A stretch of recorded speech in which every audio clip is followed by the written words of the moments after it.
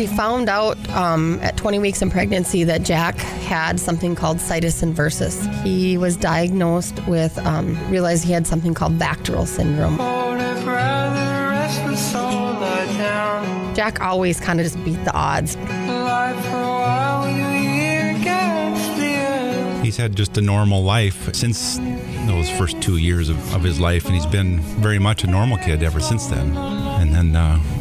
And then October came of this year. His headache was a little more than just a headache, or he was really sick. They treated him in the hospital, and he just wasn't getting any better. He wasn't getting any relief, actually deteriorating.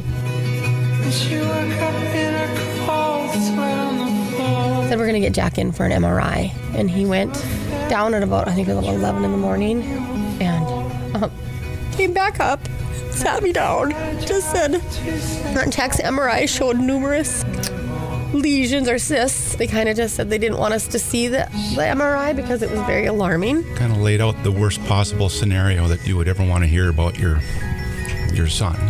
You kind of focus, unfortunately, on the worst. That we're going to lose him.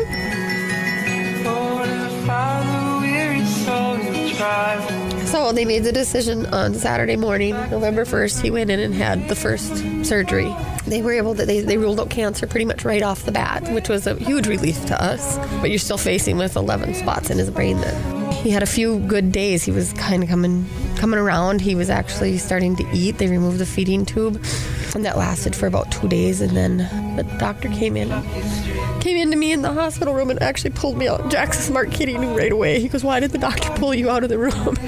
The doctor told me that they all had gotten bigger. Anybody in that situation might start asking about a second opinion, but we ultimately felt confident in the care that he was getting here.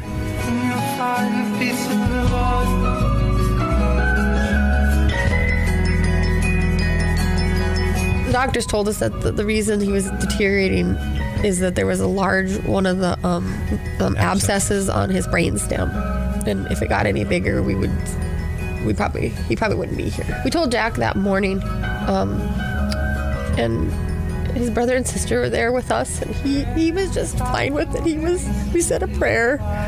He says it's gonna be okay. I mean, he never shed a tear this whole time. He's been just a trooper.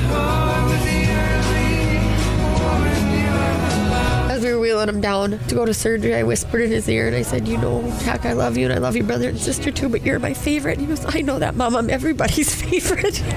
He came out and he was awake when he came out, and he could talk to us right away, and he smiled, and he took a shower the next night. He was even singing in the shower. He sang cover of the Rolling Stones for me because it's my favorite song.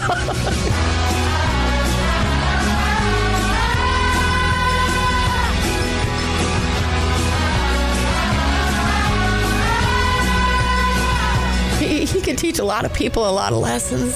I also don't want to ever leave this out, that Jack has got an amazing school.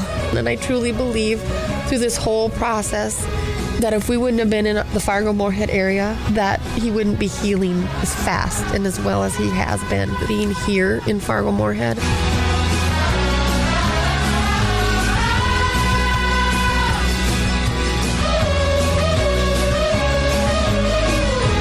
I pray for those families that have to go this alone. We are so fortunate to have this facility and the caliber of doctors that we have here. It was Dr. Morelos, his name, and he's a wonderful, wonderful man. And I truly believe without someone like him on staff at Sanford, my son would not be here today. We're all doing wonderful and happy, but I just have this mom worry, when Jack's, 6 months down the road, when Jack's out riding his bike with his buddies, that's when I'll probably see the relief.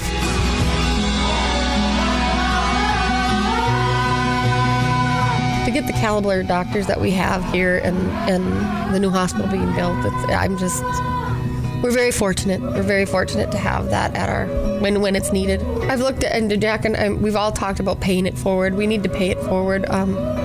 We've been blessed with a community and a facility and things like this that help us to have these type of things in our community, and I just think that's the biggest thing, is to pay it forward.